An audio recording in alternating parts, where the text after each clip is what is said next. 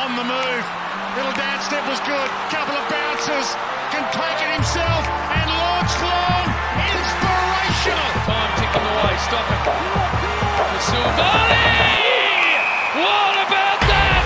Mackay. Two in a minute. And they are dancing now, the Blues. Almost Mackay. Walsh, here he is. Straightens up and has delivered. Is there nothing this young man can't do? Hello and welcome to the Navy Blue Corner. I'm Ian. I'm joined as always by my good mate Lockie, and I wish this was under some better circumstances. Florida! Unfortunately, the Baggers, we've suffered our first loss of the season. The streak is over. You know, I'm much like many people out there. I was chatting to blokes at work and we were going through the fixture and it was like, mate, I can't see us losing a game for the year. Like, you look at the run and all of a sudden the danger game comes out. We lose to the Suns. Look, Lockie, I got to ask you just straight away, what do you make of that loss? A lot out there have been saying, oh, the warning signs have been there in some of our wins, and then we go on to lose. So I guess, how are you feeling and how are you seeing this loss? I'm so glad that we always give it 24 hours or so before doing the podcast because I know you'd be the same. Very different feeling to when the final siren went to now. It's definitely put the previous wins into a bit more perspective. And, it wasn't always going to be like this, but a loss was always going to come. We didn't think that it would be in this kind of fashion, but we had to expect it at some point. So, it's disappointing how it happened, but in the overall grand scheme of things, it hasn't really changed a whole lot of my feeling about the team. But it's just always nice to come into this with a win. Yeah, I still don't know where I sit with everything. I've been, yesterday was so negative. Just everything on social media, I was pretty negative on things, but I don't know. I think a lot of people are expecting us to come into this guns blazing, sack the team, sack the coach, who knows, everything like that. But I don't know. Knowing that we've won games of footy, we've banked some wins early. Yeah, there were some warning signs, and we'll go into that in depth as we move into this podcast. But I'm not as down on it because we're 3-1 and we've lost one. And I think if I'm going to look at it, objectively, okay, I didn't necessarily get as high as some others when we won those games. Yeah, I come on here up and about, and why not? I'm going to enjoy the wins, but I wasn't actually sitting there going, we're the greatest team ever. Everything is perfect. I can't see us actually losing a game. It was more done in a bit of jest. I knew that things were going to happen even before the season. I wasn't sure if we were going to make finals. We still don't know if we will make finals. But I didn't think we were the finished article, and that sort of come into fruition in this performance. So I guess I'm not as down on it because of that. But, okay, we need to break down this game. I know before we started recording, we were going through our super coach. We were talking about anything else because we just didn't want to talk about it. But Lockie, what happened? For you, where was the game lost? Why didn't it go to plan? We're all thinking 4-0 coming up against the Suns. You were pretty confident last week when we were chatting about the build-up, not thinking that the Suns were the best team, that it was going to be a bit of an easier one, so to throw you under the bus. So what happened? That. Well, I mean, not to put any, gas on the fire, but I still don't really rate Gold Coast even much more than I did that week because I feel like we really went down to their level. And I feel like at least with this game, like in some of our bad losses last year, there was so many things that went wrong and it was often hard to pinpoint certain things. So it was like, just everything went wrong. And there was a bit of that in this game, but I also feel like there is very obvious, clear things to point to where it's like, if this one thing was different, a lot would have changed. And I don't want to be, putting people under the bus like you just did to me there. But the Rucks is definitely the first place that I went. And I want to preface as well, I have not been on Twitter since the game. I don't know what the people are saying. So this is all my own personal takes and J-Rob, who is watching the game with me. But, obviously that was a domination out of the centre, which meant that we couldn't get clearances and they were just absolutely dominating us, starting from Witsy's hand. Yeah. Oh, 100%. we just didn't get first use the whole game. And we're so used to it. Absolutely, yeah, and particularly knowing that everyone's coming out and saying that we're just a clearance side, that we're only scoring from there. That's not sustainable. And it's interesting. We got that taken away from us, and we didn't look amazing. So is that a warning sign for you with the way that our system is and the way that we're playing, that we were so dominant in patches? Like there was that, Richmond game last quarter, dominated clearances, went out to the lead. Doggies, same thing in that second quarter. Hawthorn, again, that sort of first quarter. And even throughout the game, I felt we still dominated those center clearances to give us a chance. By not necessarily having that dominance, is that now alarm bells for you? It's a quiet alarm bell. It's a worry if teams are coming into games against us thinking we're one-dimensional and knowing that if they can take that aspect away, then it's going to take away a lot of our potential to perform well. But, we're going to have the faith in Vossi that he's got stuff up his sleeve and we can adapt here if we're not going to be able to go, whatever it is, whether Pitt's out for an extended period or whether teams start to adapt. What about you? It's hard. You look at our sort of scoring breakdowns that everyone was saying, a lot of it was that from clearances, but I have these stats up from from this game, and they were saying that the big issue that what we weren't doing was we weren't averaging scores from turnover, which is where historically over the last few years, that's where the premiership teams have got their points from. And Melbourne averaged like 54 from turnover last year. And we were, before this game, averaging 43.3. We were ranked, I think, like 11th or something. It definitely wasn't in the top 8. We got 55 points from turnovers this game.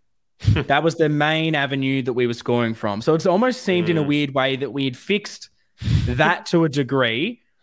But then our stoppages, that was the big one where we were getting those scores from, those center clearances, they disappeared.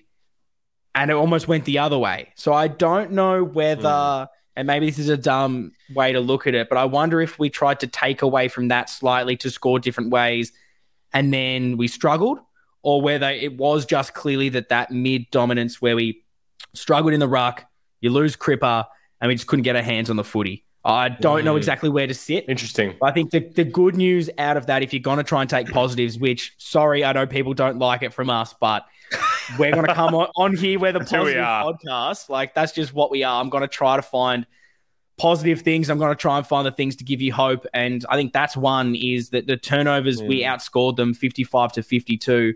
So that's a positive. But their stoppages, they scored 28 points from stoppages. We scored 4 points. That's horrendous. That is a massive differential to a facet in the game that we were so good at.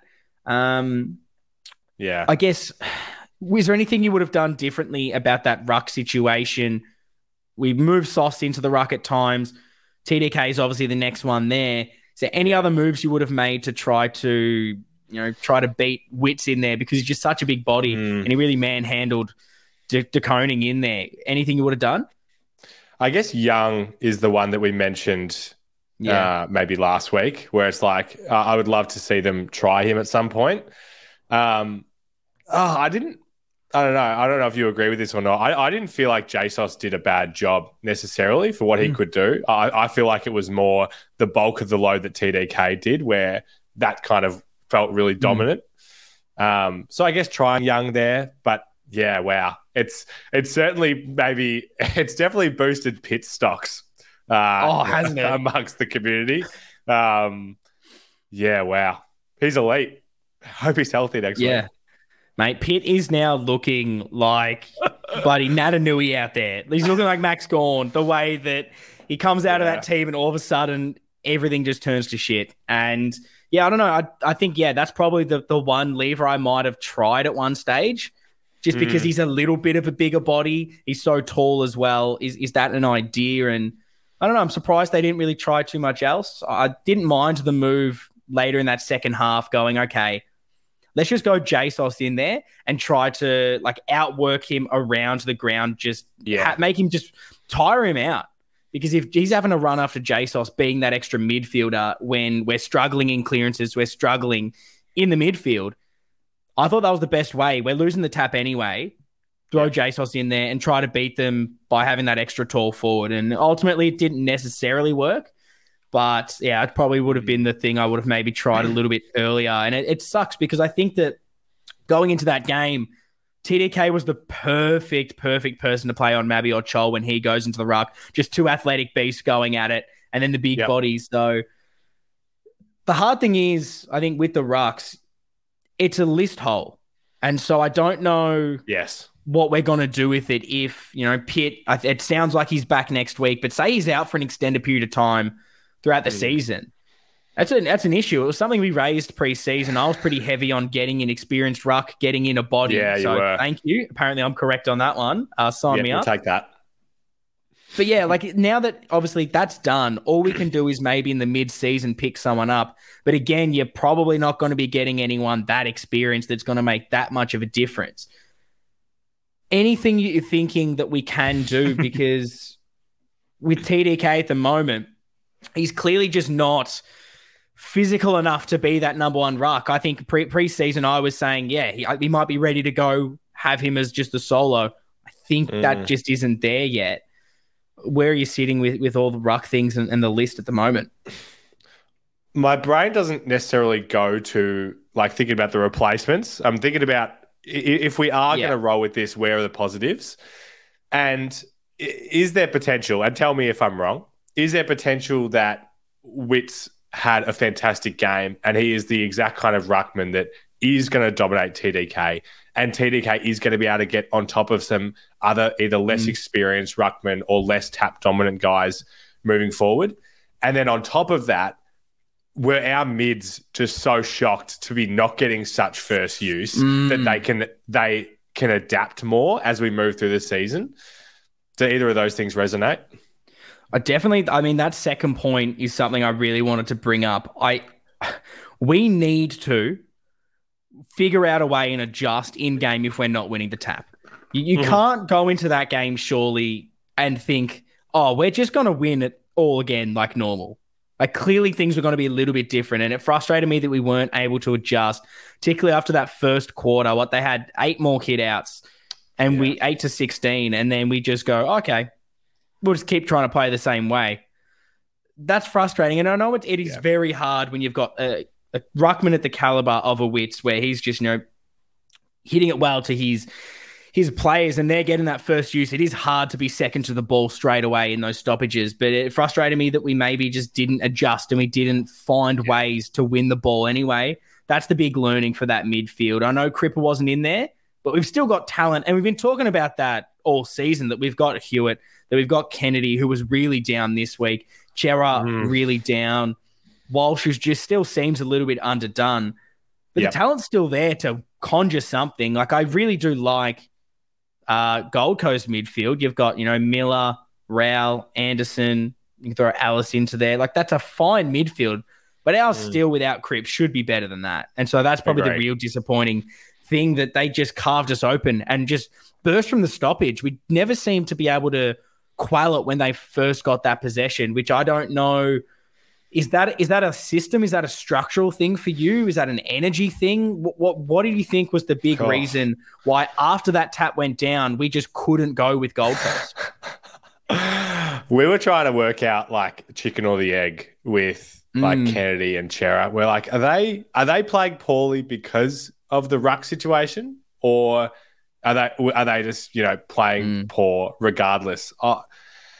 Wow, I thought we thought it looked like Kennedy had COVID out there. It genuinely looked like he wasn't okay. He was fumbling every single time he went to the ball. He couldn't run.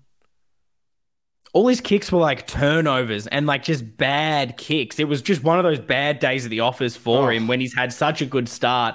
And it was almost the one game that when Cripper goes down, we just could not afford him to be off pace. And then I think it just sort of went on from there. And I wonder how much that leadership of Cripps and what he's been able to do start of this season. We saw the last 2 years, maybe how bad our midfield's been since Cripper wasn't at his best. You take him out. Is that a bit of a concern as well to you? I know I feel like I've used that question for everything, but taking Cripps out of that midfield and seeing us act poorly, Is that how you see things? That if no Cripps, no Carlton, or are you a bit more bullish that maybe it was just an off day on other guys? I'm definitely far more glass half full about that than I am about the ruck situation. Because it genuinely just felt like complete outlier performances for both Kennedy and Chera, and then Walsh. Yeah, there's something there. He's still not that 100%.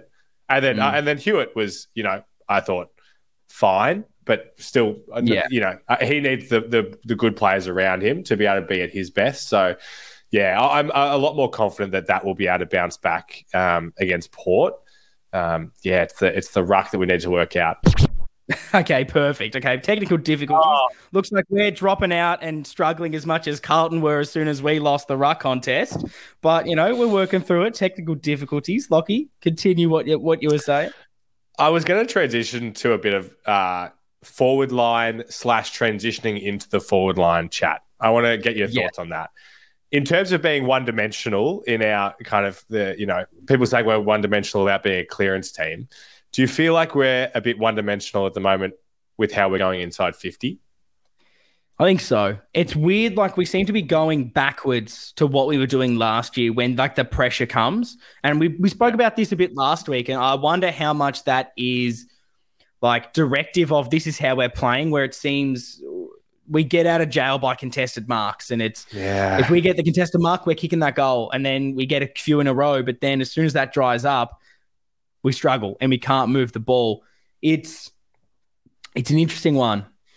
Another thing that I think maybe was a factor, and it's hard because I don't know what the alternative is when our ruckman goes down, and it's another one of those list issues because some people have been calling for Murkov into this team, and I just don't know how much they've seen of Murkov. This is no offense to him. I think there's a chance that this guy could be an absolute hidden gem, but he's nowhere near ready for AFL football. If you think TDK got dominated, Murkov would have got absolutely killed out there. It's no comparison, unfortunately, just at this stage in his development.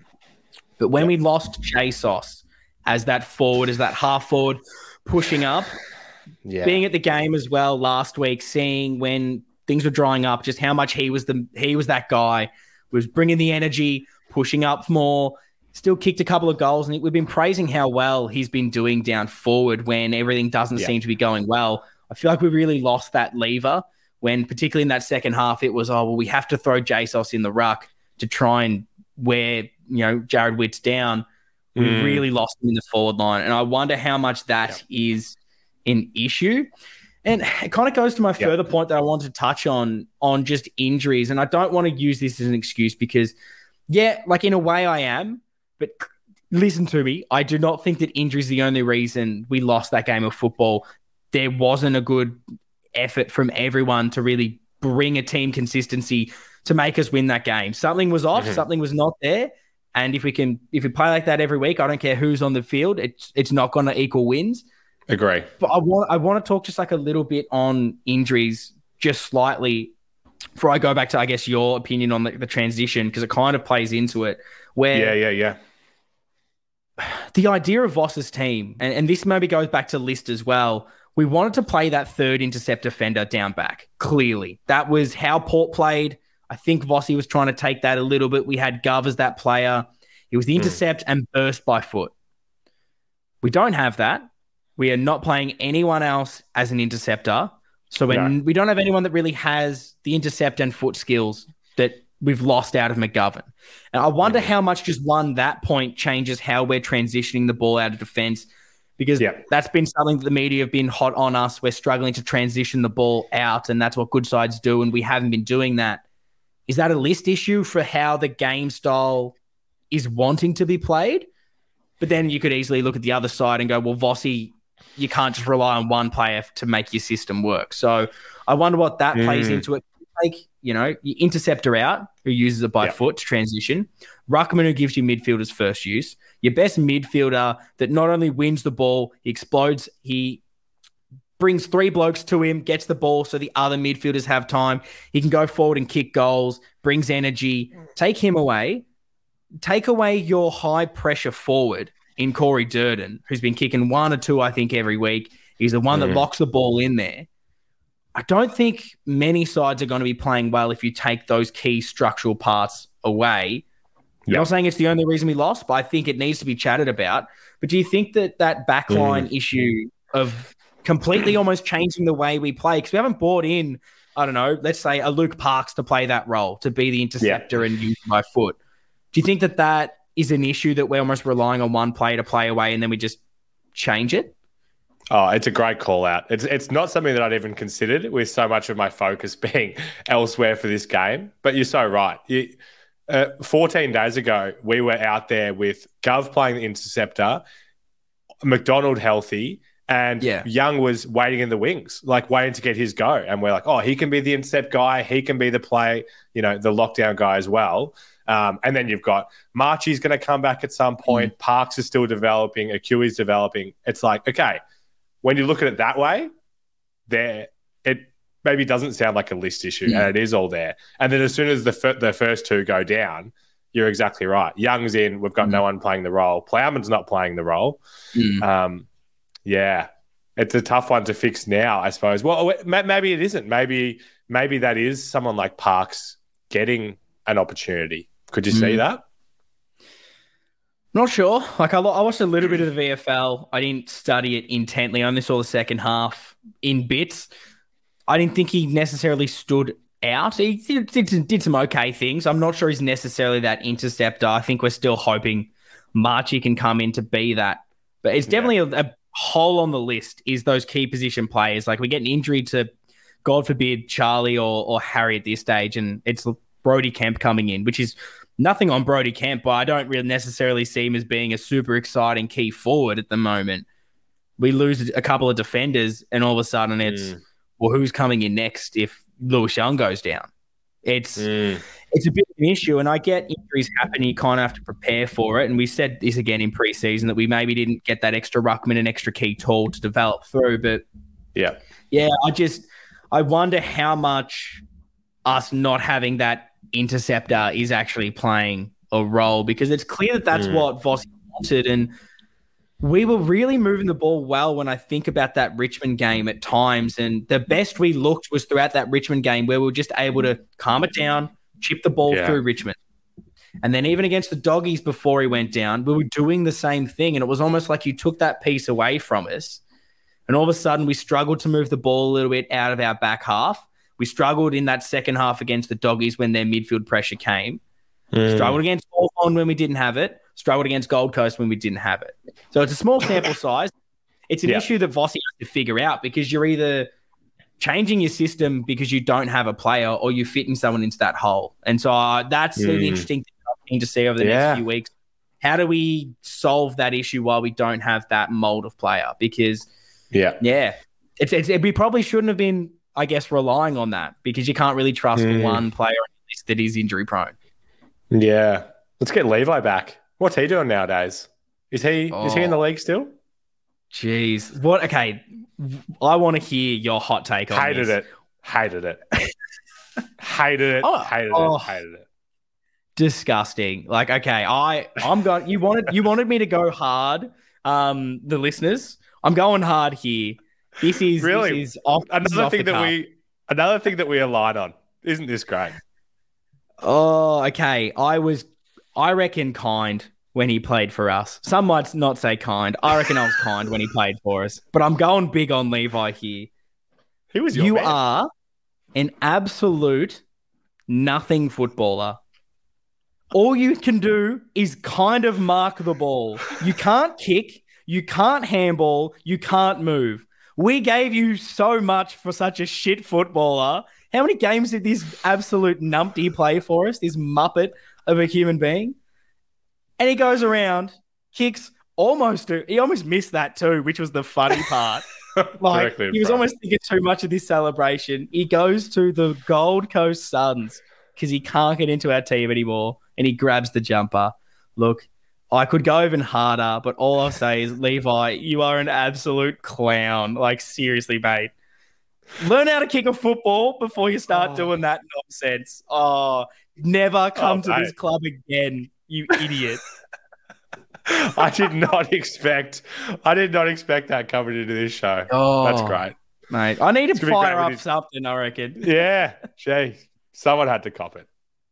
Yeah, and I'll go with his wife too, because she bought all the Levi badges when I went up there the other day, taking the piss, going to the Gold Coast shop to get a Levi Casbolt badge, and the wife had bought them all. So the Casbolts, they're in my never again, book. I'm not happy with them. Jay, can't wait for him to be an assistant coach next year. Let's mark this down. I love him. Bring him back. Gee, where to from there? Where to? I guess, was there any other big part of that game that you thought was the reason that we did not play well? We've touched on the ruck. We've touched a bit on the transition, bit on the midfield. Anywhere you want to go, I guess, with that? Yeah, I think if I want to give myself a little pat on the back, seeing as you've done that a couple of times, the couple of blokes that I have been like a bit down on and want to get some time in the twos. TDK is one of them, and that was before Pitt went down. I don't know if I'm worried, but Jack Martin is really. I really hope he doesn't play next week. Not just for us to get a win, but I think that man needs to get his confidence up in the twos. Please, do a Paddy Dow, have 30, kick 3 goals. Get that into you, because he's dropping marks. He's missing goals. He's doing that. Like we've said before, not everybody has to be the high possession, multiple goal kicking player, but everybody has to have their role. And his role is to kick goals and do X factor things. You're quoted as saying that. Be the X factor. And he's just not bringing that. No. And maybe we still, our expectations haven't changed from when we brought him in, and we were like, oh, here we go. This guy could be anything.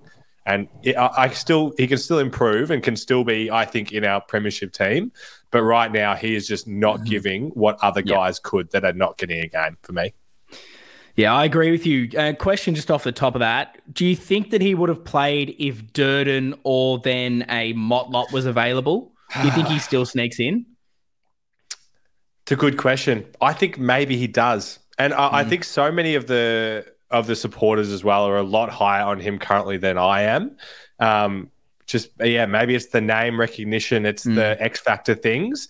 But I really don't think he's done a lot this season in the small sample we've seen. Yeah, I just think there's so many better options there for us right now. Look, I don't want to be too harsh, but I'd even say his whole time at Carlton, he hasn't necessarily done a lot. There's been little glimpses and a couple of games here and there, but consistently he has not been there. And absolutely, yeah, it was interesting that he came straight in after obviously missing a week through. It was COVID, I believe, not an injury. But yeah, I don't think he plays. I think Durden stays in, and like maybe I don't know. I was almost eyeing Motlop to come into that game anyway. I think I said that in my review, but yeah, I think the way Martin is playing currently, he's down on something. I've never seen a guy look, and someone tweeted this, so credit to whoever this was. I'm stealing your opinion and making it as if it's mine. I've never seen someone so good in the air do everything possible and then just not mark the ball. Yeah, it's bizarre, but he wasn't really near it. And then we brought in Fogarty as another person into that team, brought him in for Big Pitt, which some people have lambasted. I'm not too sure who necessarily you would have brought in for Pitt, because I don't think there's many other options. But I didn't mind the idea of what they did, and this is why I'll defend that decision. Is okay, we've lost Durden, we've brought in Martin for him, basically. We still don't necessarily really have that pressure tackling in the forward 50. So we've brought in Fogarty, who we know is that hard tackler, working hard kind of player, to kind of make up for that. So I think that that's absolutely fine. And you don't have your Motlop because he's the close contact. What other small forward do we really have to come in and work in that half forward, small forward role? And I don't think there's a better option. So I'm not upset with that. But then you bring him in to tackle in the inside 50s. And looking at the stats, do you know how many tackles inside 50 we had for the game? Tell me. 2. Yeah. We did not have a tackle inside 50 in the second half of the game. Now, in fairness, Gold Coast only had 1 in the second half of the game, and they only ended up with, what is this? I think it was 8 or something like that. Yeah. But that's still a lot better than 2. And that has been something that's been a big component of, I think, why we've had so much success early in this season was we're able to lock the ball in, bring the pressure, bring that tackle pressure, and win the ball back from those key areas. Unfortunately, that's an area we struggled this week. And you look clear at the stats. I'll go through a few of them now because, center clearances, which was our real domination, were -2. Stoppage clearances, which is something we were down on last week, interestingly, even in the win. Lost that by 14. Hit-outs was the big one. We lost by 33. Inside 50s down by 16. Contested possessions down by 13. Weirdly enough, we won disposals by 36, kicks by 17, uncontested possessions by 45, I think it was, which is insane.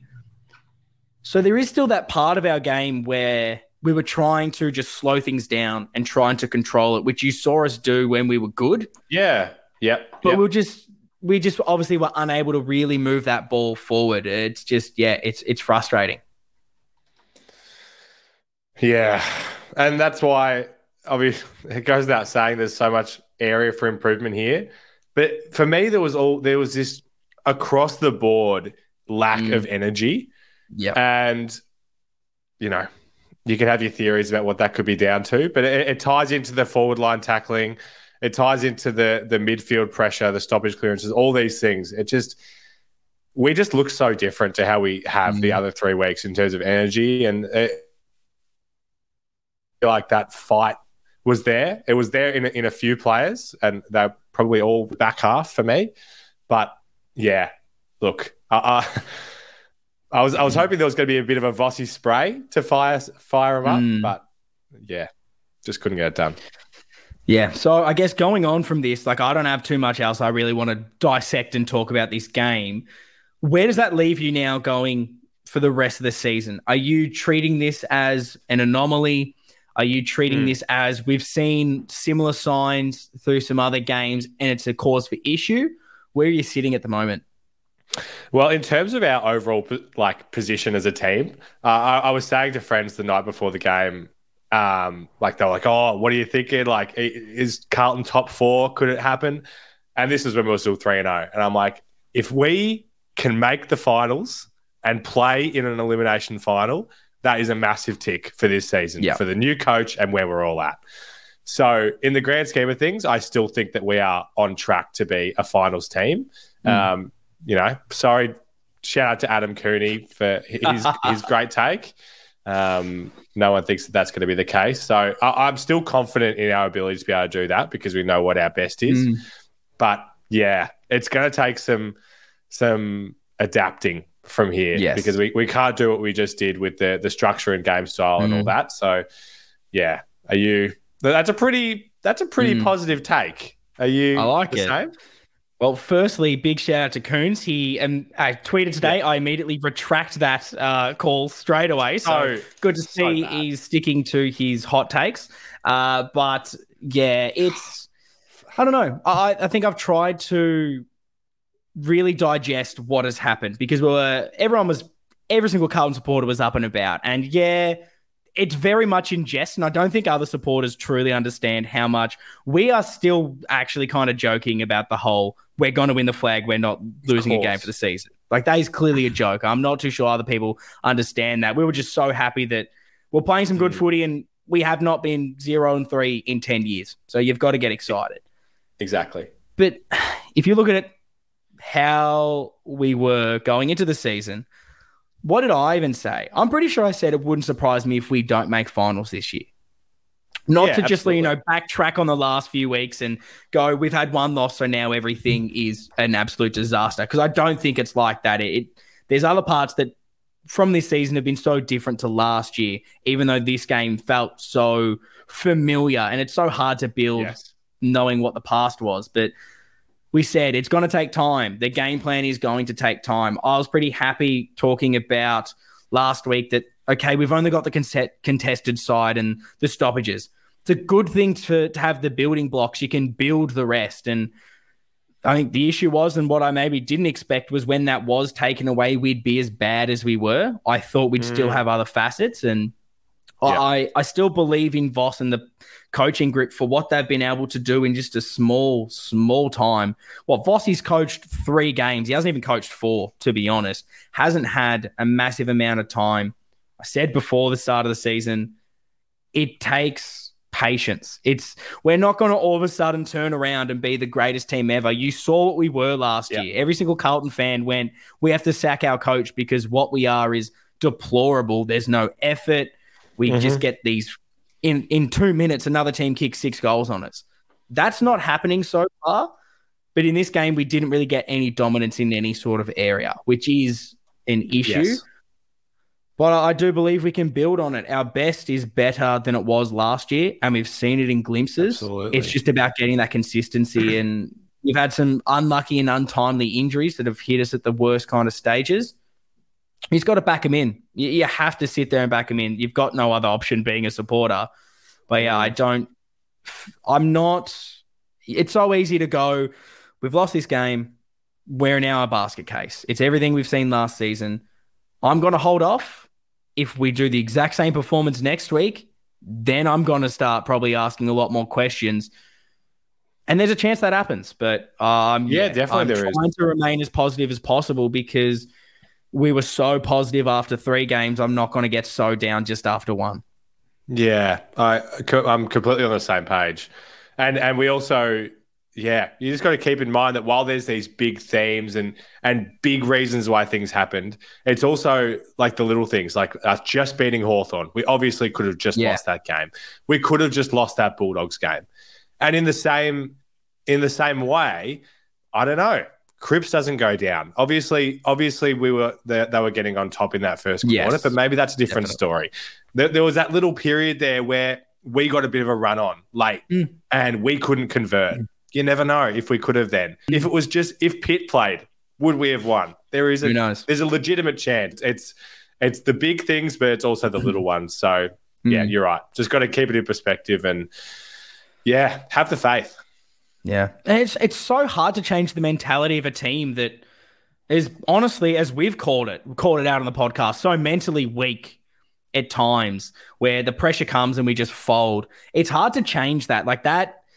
Yeah, it is a hard thing to turn around in a couple of weeks. And I think that we're better. I hope that we're better. And you kind of make that point. Like I tried to break down the stats and look at the quarters to see if there are any kind of positives. And first quarter was pretty abysmal. Like we started to kick those first 2 goals and it was as if, oh, here we go. Another 10-goal win. Here we go. And then it turned. Cripper goes off. We didn't get that sort of comeback. We only beat them in 2 stats. We beat them in uncontested possessions by 2, tackles by 2, and uncontested marks was level. Second quarter, though, I did think we adjusted a little better and we started to come into it. We won in disposals, kicks, uncontested possessions, only lost contested by 2. So we seemed to even that out a bit.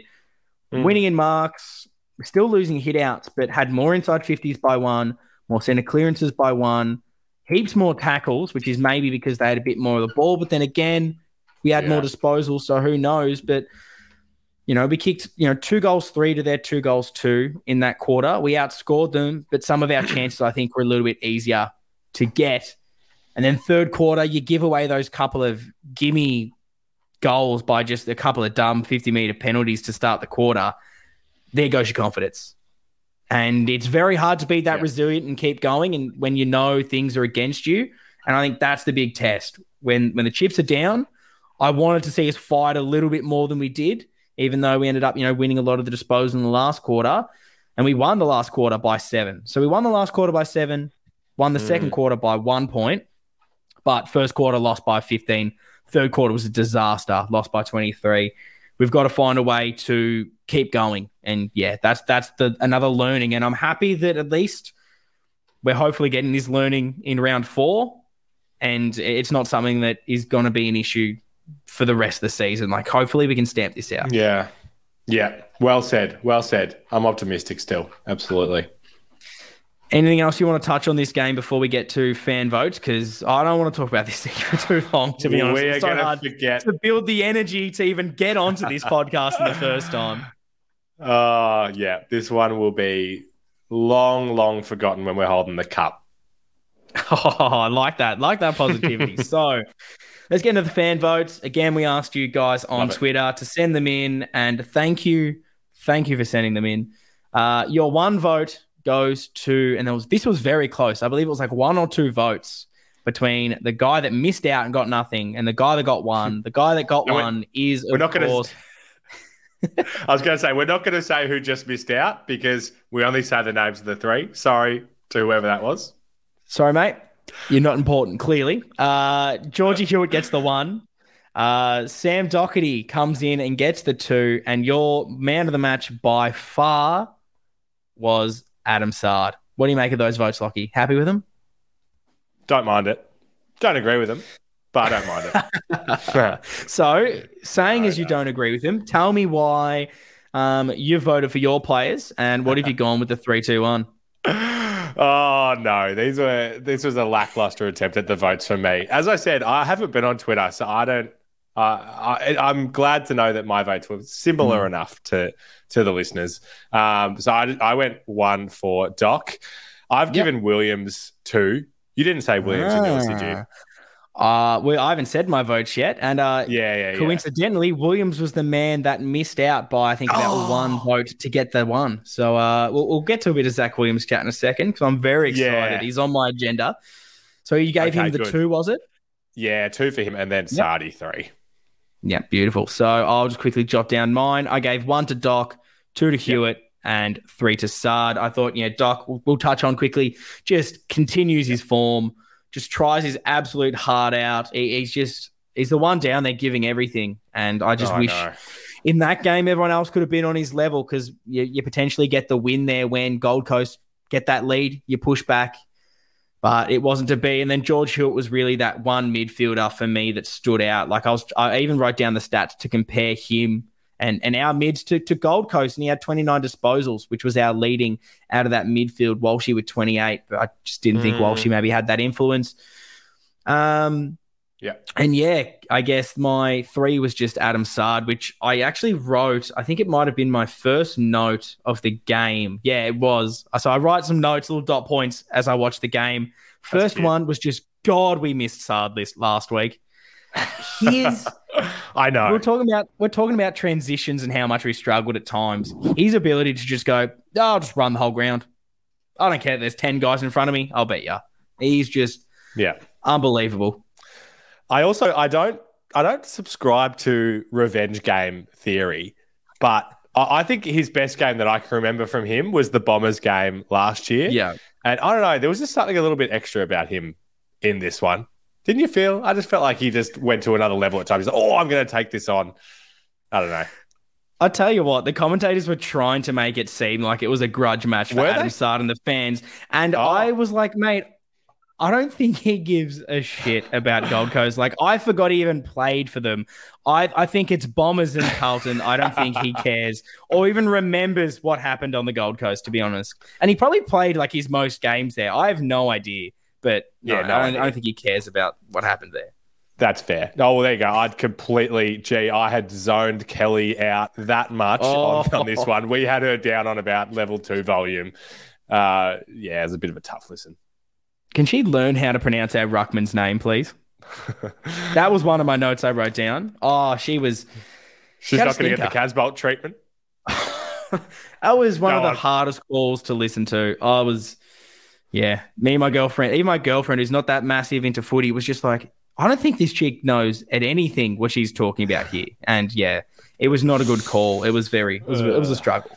But we digressed. I want to talk about this man. Tell me why you loved Zach Williams' game, because I think I must have seen the game a little bit differently. And I'm not necessarily a ZW hater, to be honest. I don't dislike him as much as some, but why did you like him so much that you gave him the 2?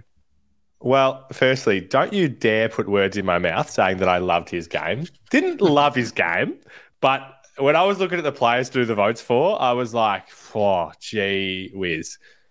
A bit slim pickings. But I think that the positive thing for me with him, and maybe this isn't the way that we should be doing our 3-2-1s, because I was thinking of it more in like I'm seeing this guy get a stack of the ball And this is what I've always wanted to see of him, where I'm always like, when are you gonna be that guy who puts their hand up, whether it's in the midfield or in the back line, and is like, I'm going to be the one kind of leading the way. And that's how I felt with him. I felt like Doherty was, I felt like he did some, I don't know, was probably better with the ball than Williams, but I just had him ahead of Doherty in this one because of how, I don't know. I'm trying not to just look at the 36 touches, but I just felt his impact on the game more. Definitely did some things that you don't love to see, and I know, and I already know why your reasons are going to be. Yeah. So I get that, but I'm like, at least it was a positive for me, where it's like, okay, Williams, like I feel like he's coming into his potential a bit more than of what we thought he could be for us. Yeah. Where last year he was this 15 to 20 possession guy, not really near it, and at least this season, I feel like he's been better. But over to you. Yeah, look, I don't think it was horrendous. I don't think that at all. And yeah, great points that you've made. I do love that he was taking the game on. He was the one down there that I think if him, Doc, and a few others, Wiedering and whatnot, if they're not in that team, we lose by another 30 goals because they stop so much and were able to try and rebound and start the game for us. I think the reason I was still a bit frustrated with his game, it's just you can't be making some of the mistakes he keeps doing for the player that he is and the player that we want him to be. And that's what's getting frustrating because I already am a little bit down on the way sometimes like Nick Newman can turn over the ball when he tries to bite off a little bit too much. I feel like Zach Williams is the same, where he's just not getting those kicks off. And at times, like, you have to try it. And in this game, sometimes maybe we didn't do it enough where we're down. Just take the game on. Just hit a 45. Try and attack that corridor. Yeah. Instead, we just went down the line. So maybe I'm a little bit off on that for Zach Williams, where he was one of those trying to push it. But I didn't have him anywhere near the few guys that I was like, yeah, you guys were my top. Like, I had Wiedering almost getting a vote just because I thought he was super solid, did everything, tried his hardest to stop it. And I didn't really feel like he made too many mistakes personally. But yeah, I don't know. Maybe I'm just wanting more again from Williams. Like, yeah, cool. You got the 36. But I still saw this, and this that you did wrong. And I want you to be better because you're not like a young player anymore that's developing. You should be the finished article. And I just want a better performance when maybe the whole team's down. But maybe that's a bit harsh. I'm not sure. No, I think that's totally fair. I still have the ripping my hair out moments every single game with some of those kicks. But I look at it positively, the point that you made, where I like that he's always going to give it a crack at those bits, and they're the things that lead to those game swinging goals and those awesome plays that we love to see. So I like that he's that guy that tries it, and and I feel like when the whole team is up as well, like those things just seem to work out. Where in this game, it felt like everything that could go wrong did. But yeah, so no, that's all. No, 100%. Did you want to jump to some fan questions for me, Lockie? If you think that I have been scrolling through the questions while we've been talking, you would be mistaken, my friend. I'm happy to pad some time, and I'll pad some time with a question that I was going to save, but it's interesting because there was a lot of heat coming towards a certain Tom de Koning after this performance. A lot of people saying he's just not up to it. What are we doing with him? And I almost went on Twitter. I did say at least I backed him up a little bit, and I said, he's only 22 years old. Like, let's just calm down the slander. But I've got an interesting point here. I've got an interesting thing because at the moment, and maybe this doesn't work with the list that we currently have, but he's struggling a little bit forward. He isn't really kicking the goals. He isn't really influencing, being in the right spot a lot of the time. He isn't going to be that dominant ruckman at the moment with his build. He's still not 100% there. He's athletic and he can jump over a few guys, and he's a perfect second option. But coming up against the big hitters, a guy that I actually wrote this down, forgot to say it. When Gold Coast played Melbourne, the game I went to, they won the hitouts 49-35. Gold Coast. And I thought Witt's absolutely towed up gone watching that game. So Witt is clearly a really good ruckman. Fortunately, Tom struggled in this game. After seeing his brother perform on the weekend down back, Oh, yeah. Do you think that there's a Look chance, good. and it probably doesn't work with the list that we have at the moment, but is there a chance that you could at some stage swing him back and maybe alleviate and have someone else be that third tall, or maybe he's that third tall with his marking and running ability? Is that an option for TDK if we're going, well, is he a ruckman? Is he a forward? He seems to be struggling at a bit of both. We've seen many people, Jonesy get chucked down there, Gov get chucked down there. Is he maybe the next great centre half back? Because we know he's athletic and can take a good grab. Is it an option? Mate, this is very off-brand for you, I feel. I feel like you seldom go a real crazy positional change for a player. So I love it. We're 4 rounds in. Let's do it. A bit of personal growth. We love to see that on the pod. And I'm going to put you back in your box. No, not really. Yeah, I don't see it personally. I agree that young Sam is looking good down there. I think I'm with you about the age. Like it's like the number one thing that everybody knows in footy about rucks taking longer to develop. And I still think that I have full faith in this man that he can be that all-Australian ruckman one day. And I see it there. Yeah. And he's so close in all these elements. Like how many of these marks does he just bobble out? And they're going to start sticking one day. And we know he has the hops. He can get up there and he'll be able to do those Nat-Nui hit-outs to advantage one day. Yeah, I mean, I just don't see how that would happen with I guess, the current makeup of the team. Like, obviously not this season, but in the future. Yeah. But look, I like it, mate. Chuck these ideas out there. Get the conversation going. I love it. Why not? Let us know if you're watching this on YouTube. Put in the comments, am I an idiot? Should we just keep him ruckman, or am I onto something? I think people are going to tell you are onto something, because you may be shocked to know that pretty much every question is about the rucks and what we're going to do differently.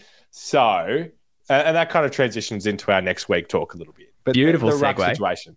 So Tom Wavy asks it, if Pito isn't fit, are we going to stick with JSOS and TDK?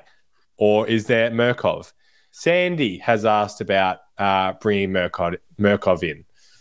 Ewan, fixing the ruck. It's fundamental to our best footy. Jack looks better than TDK in there, which I agree. What's the fix? Jeez. Wish I knew. Okay. Well, firstly, no. I don't 100% know. You've got an 8-step plan.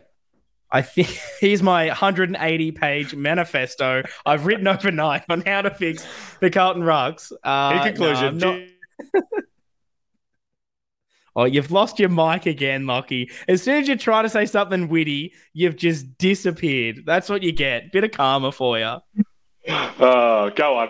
Solve it. So, look, I'm not too sure exactly how much you can do different with the list that we just have at the moment. Like, probably Lewis Young's the option to throw down there, and that's probably an option if McDonald is fit again. And I would like to see them maybe go with the 3 talls if they think one of them can be an interceptor. And we said this last week, I believe. Get 2 of them in and have Wiedering maybe play that role. He seems to be good by foot. We know how good he is marking the ball. Maybe use that and maybe it's going to haunt me again, but with Port having a few injuries out, I don't think that their forward line is super deadly with their talls. I don't think that they're... Agree. Like, we're desperate for Wiedering to have to play on one of them if we have a McDonald and a Lewis Young. So maybe that's an option where you can switch things around and maybe Lewis Young can hit out in the ruck at stages. But it's tough. Like, we just don't seem to have a lot of options apart from that. And was it just a bad game from TDK as well? I don't know. I don't have many answers, unfortunately, with the rucks. I would not be looking at Murkov. Just keep developing, son. You'll eventually get a crack in a couple of years' time. What are you thinking?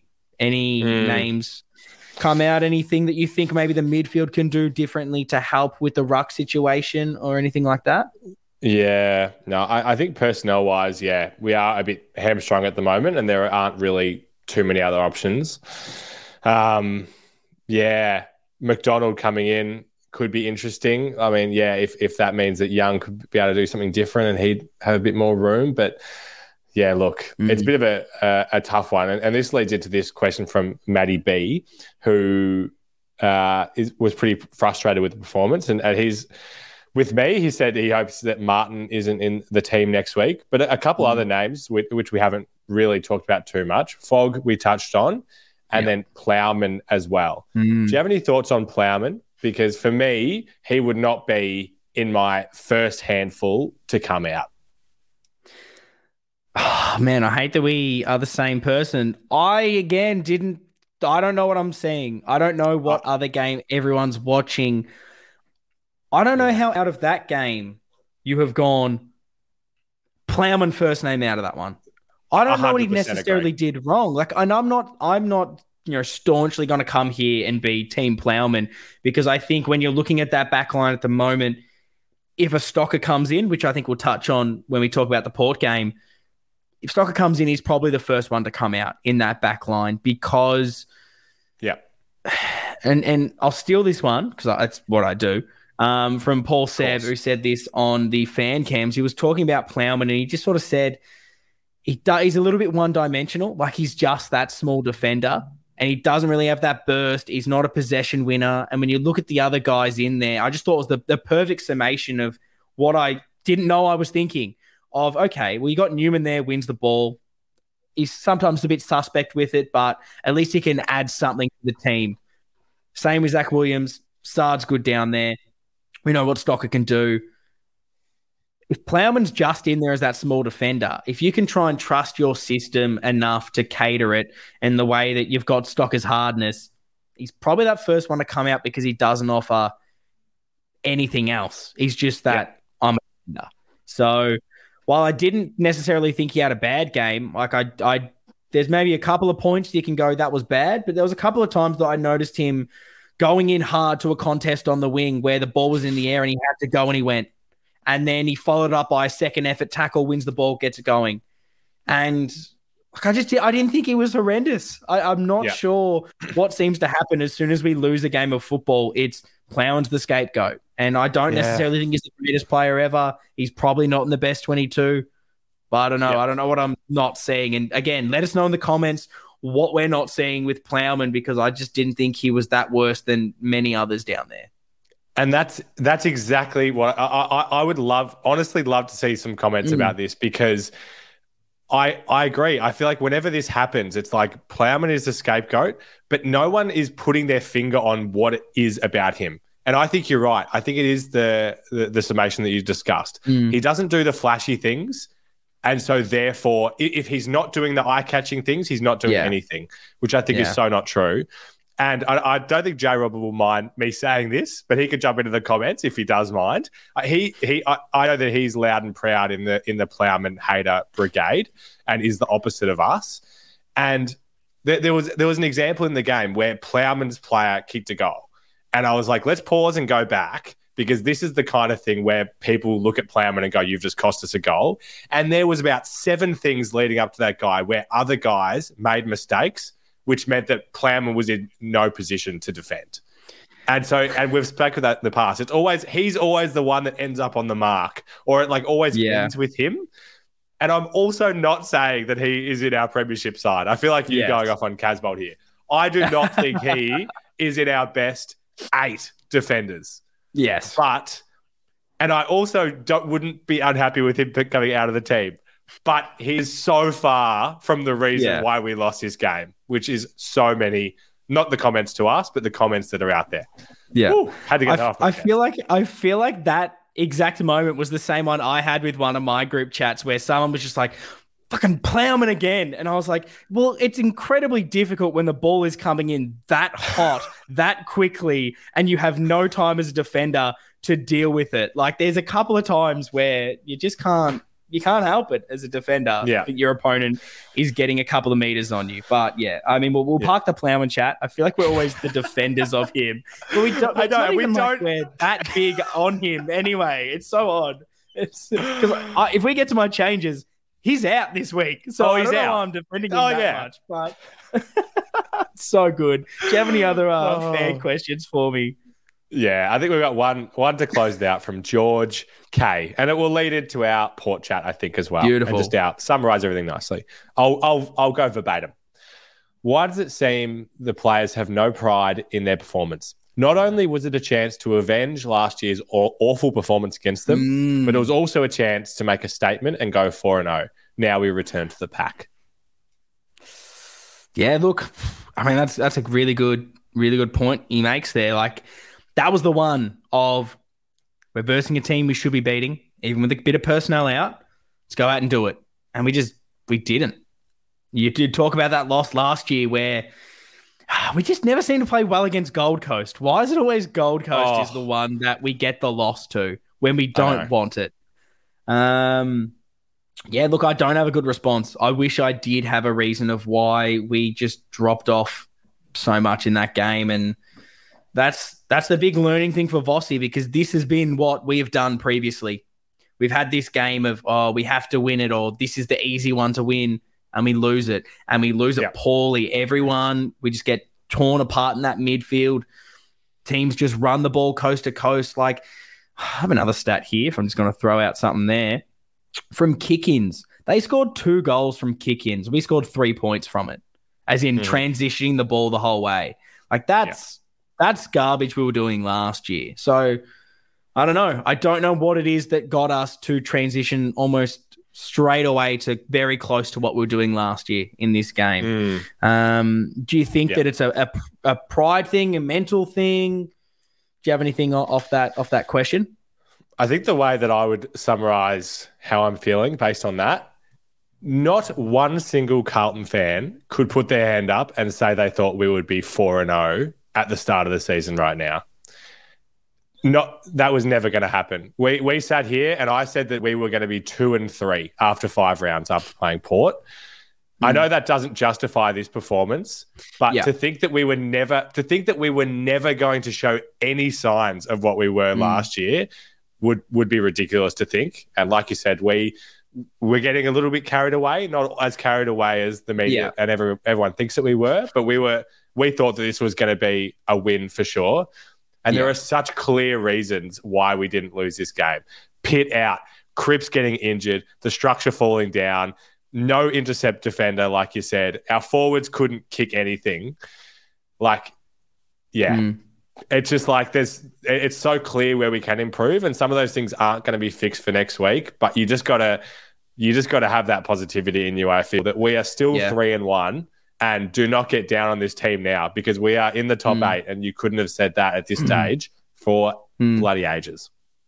Yeah, like if you're a fan and you've come to the games and you've been the person you're walking out of the ground and you start singing the song and you're saying lids off and you're all of this, you cannot now turn around and go, oh, we're garbage again. I'm not going to the game. Stuff Carlton, same old shit. Like, you just can't have that kind of change in support. And for me, it's just, this is the test. Like, I'm hoping this was the wake-up call of, for whatever reason, maybe they got ahead of themselves, maybe, who knows, whatever it is. Yeah. This is we stuffed up this week.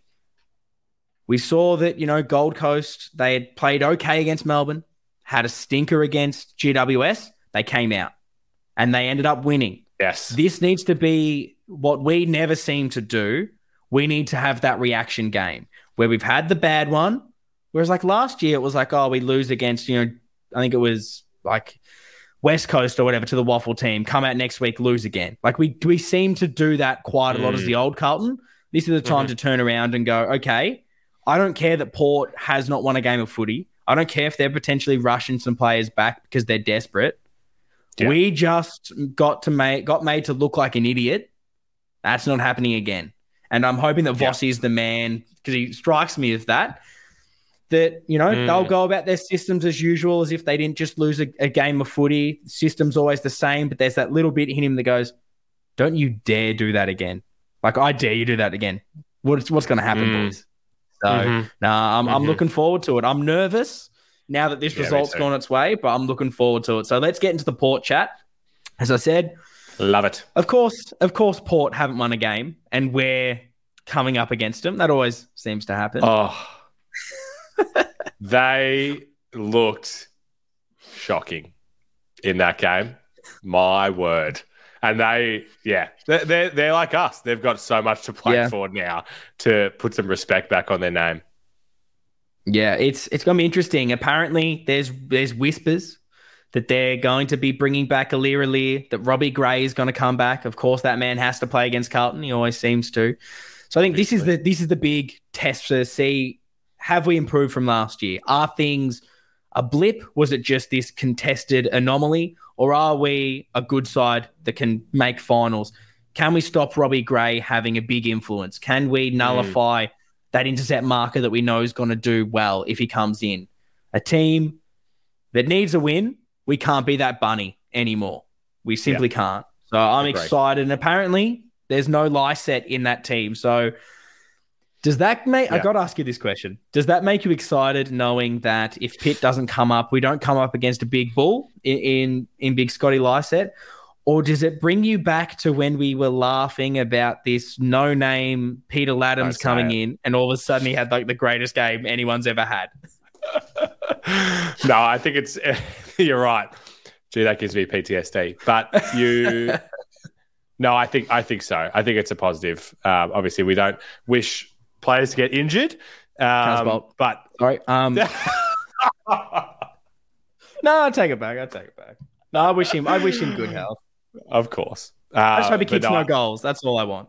Obviously. But I think it is. I think it's a positive thing for us to win. I'm not sure what Wines also got subbed out of that game. Hope that he's okay. But I think there's a chance that he will miss, which is a positive for us in terms of winning. But hope that he's okay. So yeah, you're right. Interesting if they do rush some of those guys back, because last time I looked at the timelines, they certainly weren't supposed to be coming back this early. It feels like a very Carlton thing to do of like, oh shit, we need a win. Can you walk? Oh, I'm still in a moon boot.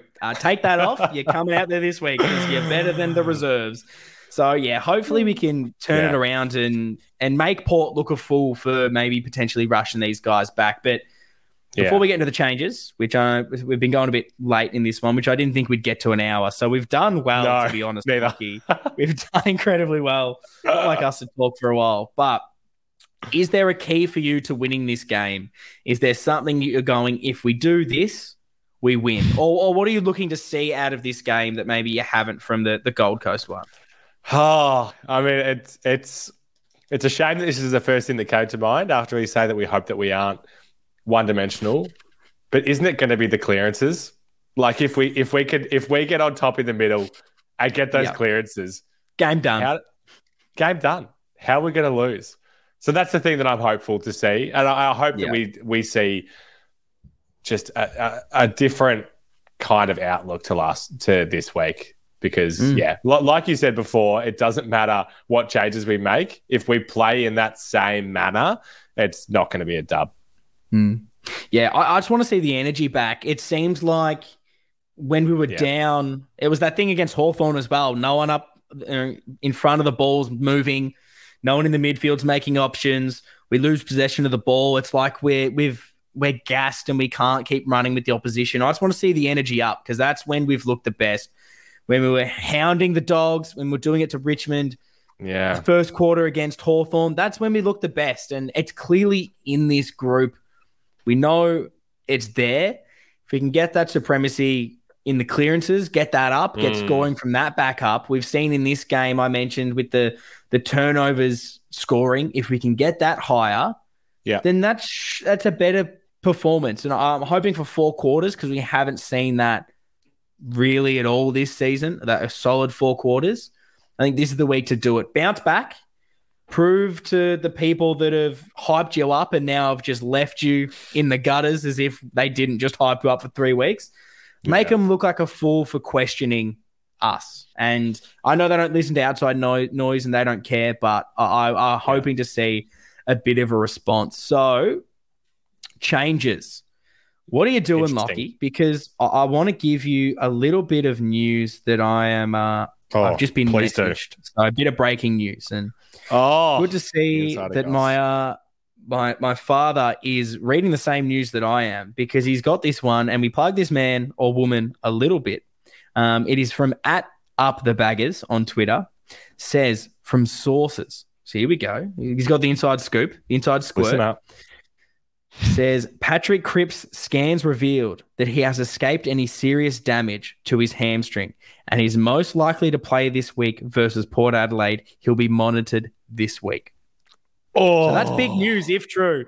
If that barbecue sauce is correct, he is playing this week. So if wrong, again, send the abuse. No, don't send the abuse. But we'll that's not me saying that. That's up the baggers. He's normally pretty spot on with this stuff. So that's very exciting if that is the case. And he also says, and I don't know if this is then sources or a bit of personal opinion, but says Liam Stocker likely to make his return. Pitnet good to go. And obviously Corey Durden should be absolutely fine. So does that change your ins and outs for this week? That little bit of breaking news that Cripper is the fittest he's ever been and he's ready to go. I think maybe you should have led with that at the top of the show. I feel like that may have just put a bit more of an optimistic outlook on things. Obviously, that's great news. And obviously, that changes my thinking. I wasn't sure whether Pitt was going to be good to go or not. Not that this is definitive, but that's positive. Yeah, well, maybe we go almost if this happens, these are your ins and outs, and we'll see how things are going. So let's go off this news. Cripper and Pitt are playing, which, sorry to just about to ask you a question and then keep talking more. That seems like my bread and butter. But it was interesting with Cripper's injury too. It made me feel a bit confident that it wasn't a running hamstring. It was like he bent down and all of a sudden felt it. And then, as you will know, I'm about to say, thing. Was jogging as if there wasn't a hamstring issue. That made me feel like it wasn't too bad, that it was maybe a 1 or 2 at worst. So we'll see how that goes. But, what are you doing if those two are playing? Because Pitt has to come in. That medical degree is doing you well, isn't it, Dr. Brownie? But I thought the exact same thing. Yeah. Oh, you would bring Pitt in, would you? Yeah, I don't know. Nah. Yeah. Maybe needs a week to freshen up in the twos. Can't just be rushing these guys back. Got to earn it. Very interesting. Well, I think as much as I was all for giving TDK a rest while Pitt was healthy and rolling with the one ruck, I think we're probably best to keep TDK in and get JSOS back to that full-time role, get a bit of stability back into this team. So it wouldn't be him. Martin would be the first out for me. I thought Boyd was respectable in his 3 quarters. Yeah. I forgot about him. He stayed in my team because I forgot he even played, to be honest. But I thought he was fine. And that's not a hit. That's not a knock on him. It's genuinely that I didn't think he really put a foot wrong. I loved the bit of candy he sold and then was able to burst through. And that was the perfect kick. It was just that the Gold Coast defender got there. But that's what I want to see him doing. Taking the game on, hitting those kicks. I was pretty happy with him. And if he can give that performance when called upon, because no one is expecting him to be best 22, if he can do that and keep building, absolutely. It's not a bad option if any of our sort of halfbacks or anything like that, I guess, go at some stage. Yeah, I agree. So I've got to change my ins and outs because I forgot about him, to be honest. Well, I want you to give me yours first because I'm looking at these names and I'm overwhelmed because now there's just too many possibilities. So go ahead and then I'll critique you. Well, maybe we should just go on the fly, as we always do on this episode. We didn't even have a run sheet this week, if you couldn't tell that one, if you didn't notice. But maybe we'll just go like the ones that we originally had, and we can figure it after, because I think the ones that are stay for me is Stocker after his VFL performance. I think he had 30-something touches. He looked 100%. Immaculate when I saw him. He was just winning everything, using the ball well. He's hard nut like he normally is. And it reminded me of his effort last year against Southport when he ended up coming into the team the week after, where just was clearly a standard above. So I think he's had his couple of weeks now coming off that injury, as I know, being the doctor myself. So Stocker comes in. I take Plowman out, even though we've defended him a little, just because I just think there's others maybe offer a little bit more. Agreed. Down back, I think Durden comes straight in for Fogarty. I think Fogarty's fine to be that next step in if we need him. He wasn't bad. He wasn't good. He's there.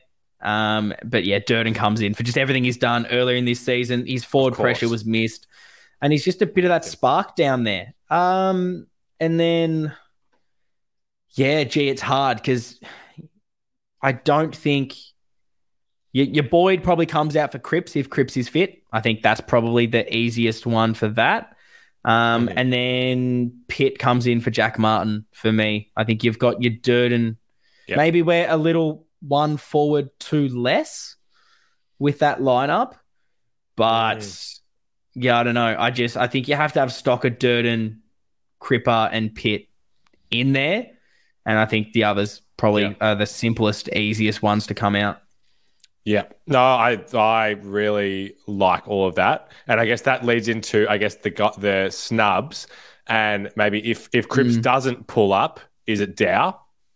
Yeah, I think it has to be, which is probably the best time. He's had a couple of games now where he's been electric. I don't know exactly how many stats he had. I'll try and pad this for time while I load up my Smithies VFL app. Shout out to Smithies, big sponsor of the pot. No, the other guy I'll throw out there to get his numbers was Kemp, because I haven't heard a lot about him recently, but he's another guy, I guess, in the VFL that he could be around it. If Boyd isn't going to be the sub this week, then maybe one of these other guys get to go as the sub. Yeah, so thanks for that. Thanks for padding that time while the app loaded. Got you. Paddy Dow got 24 disposals. Pretty much didn't really play the last quarter, so not too sure why they ended up pulling him. Doesn't seem like there was an injury. It seemed like maybe it was a managing. I'm not too sure, but yeah, he was really good when he was in there and kicked a goal. Last week he was exceptional, so it wouldn't surprise me if he would be the one to come in, because you look at the other guys to come in, I guess, as a midfield if you want someone else. And, there isn't really anyone else to come in to just play pure midfield. The interesting thing would be if, say, Cripps doesn't pull up, there's still any chance that he's not 100%. And they went, we've got enough midfielders. We go a different position, which is where maybe your Brody Kemp comes into it. But I don't know. I did think he was amazing. He had 19 touches here in the end, didn't kick a goal. I'm starting to worry that he's maybe a bit lost with his role down in the VFL. He seems to be playing this sort of forward-ish role, and I'm just not sure that's the greatest option for him currently. But yeah, I'm not too sure what to do with him, but there's no one else really standing out. Like, weirdly enough, Cottrell played really well again. Yeah. Absolute burnt Gold Coast out with his running capacity a few times. Got on the end of a couple of snags, but I wouldn't be calling for him in at any stage.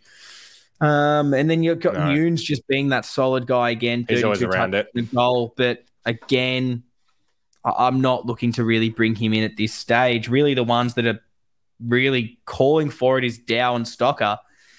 And even a Motlop maybe. Can you see a world where he makes his debut and comes in for maybe a Jack Martin?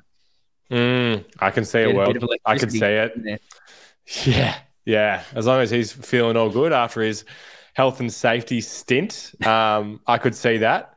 And if we're talking about midfield, shout out to J-Rob. One of the things he threw out there on the weekend. What about giving Williams another go back in the middle? Yeah, look, it's an option. I don't necessarily love it. I'm surprised when you have a Fisher that I don't think's playing necessarily well. I'm going to rattle off a couple here that maybe aren't playing amazing. Like your Fisher, your Martins, those kind of guys. Yeah, they haven't played well so far this year, and they're, I think, lucky at the moment that we don't have a lot of other guys in their roles in the twos that are playing that well. We don't really have those other half forwards. A Honey's not there. Yeah, he's close. Motlop didn't play. Cunningham's injured, still obviously recovering. So there isn't a lot of pressure on those kind of spots.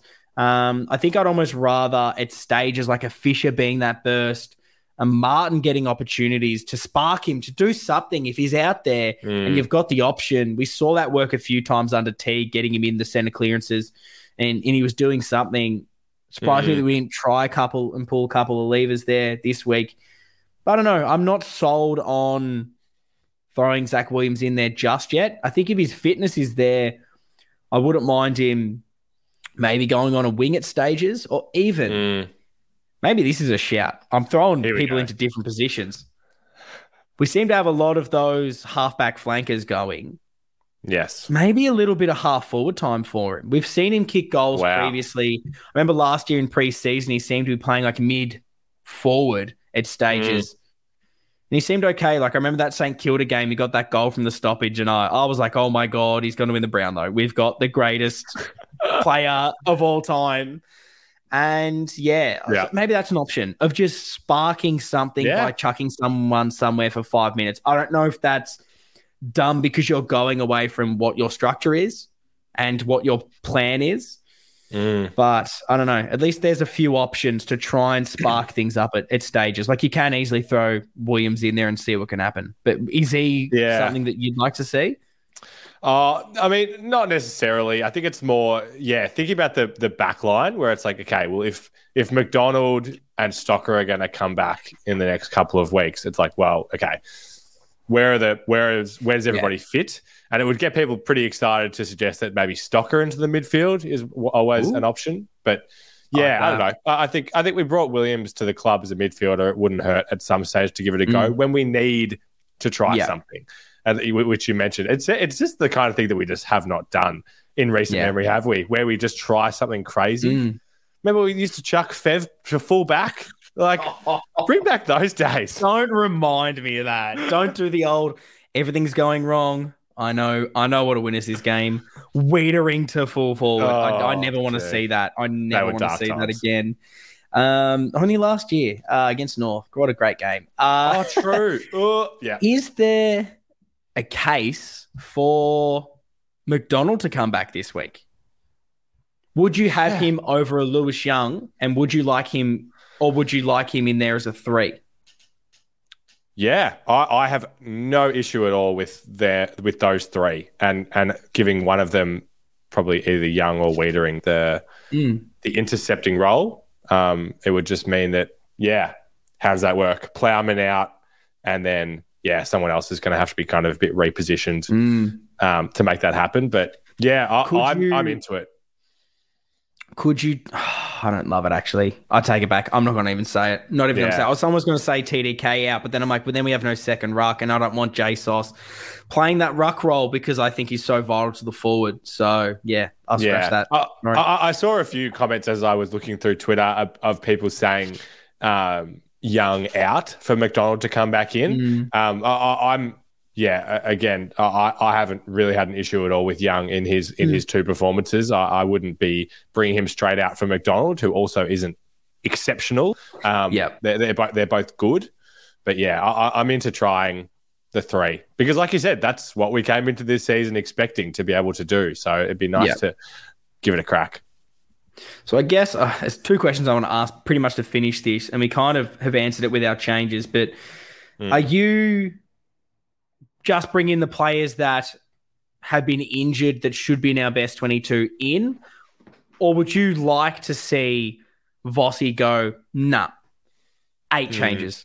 Stuff you guys for performing so badly, wholesale changes? Or would you just like to see the fact that we have, a Cripps has to come back in, Pitternet, Durden, Stocker, like the main ones? Or would you like him to go nuts and really wield that? Yeah, wield it. Yeah, it's a good question. As you know, I'm a firm believer of don't make changes like that after wins. Just work on injuries. And after performances like this, I am more open to it. I'm open to it, but I just don't know where that would be. Like if it was Dow to come in to play midfield time and Cripps is healthy, I think you'd be crazy to put Kennedy back after one game like this or anything like that.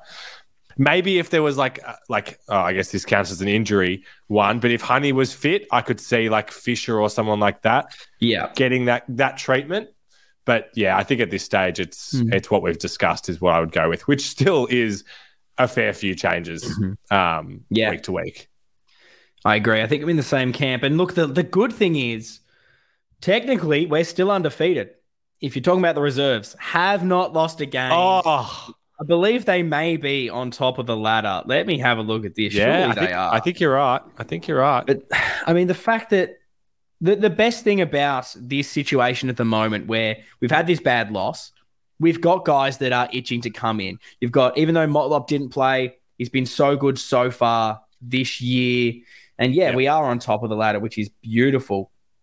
Gee, look at that. Percentage of 186.4. It's ridiculous. Holy moly. But we've got these guys playing well. We're winning games that can hopefully seamlessly step in and really push that. If a Jack Martin's having a bad game, someone has to come in because we are winning in the two. So definitely a good problem to have, and hopefully they can keep winning and putting pressure on those that aren't performing. But I'll ask you one last question before we head.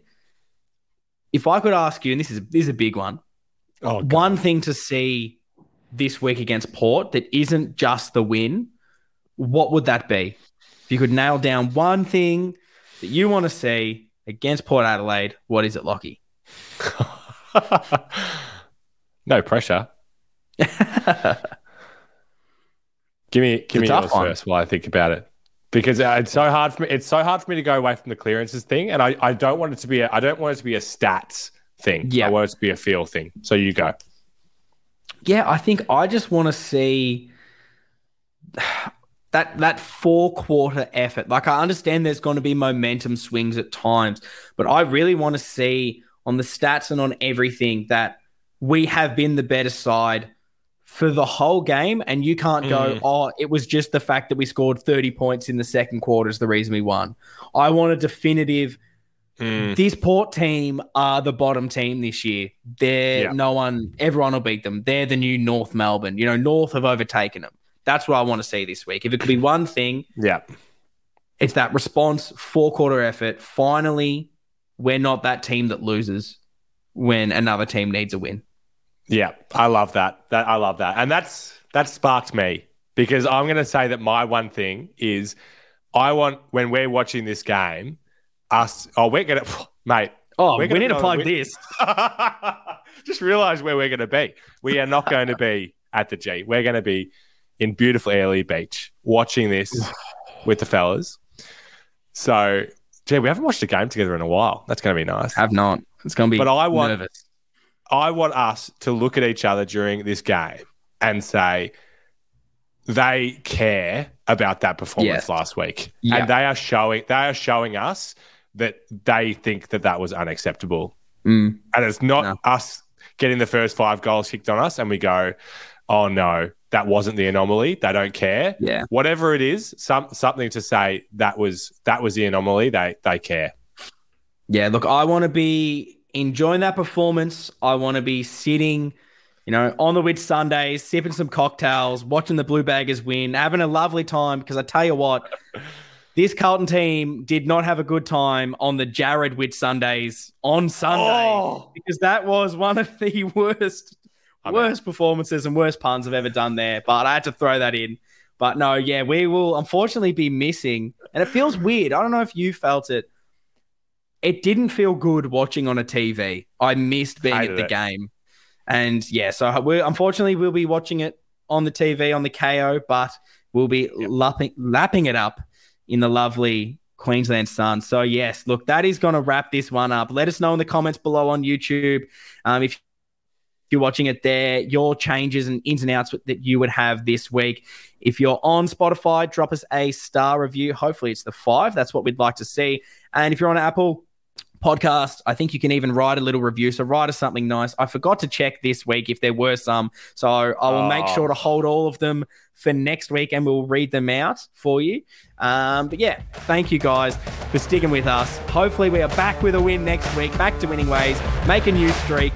See you guys next time.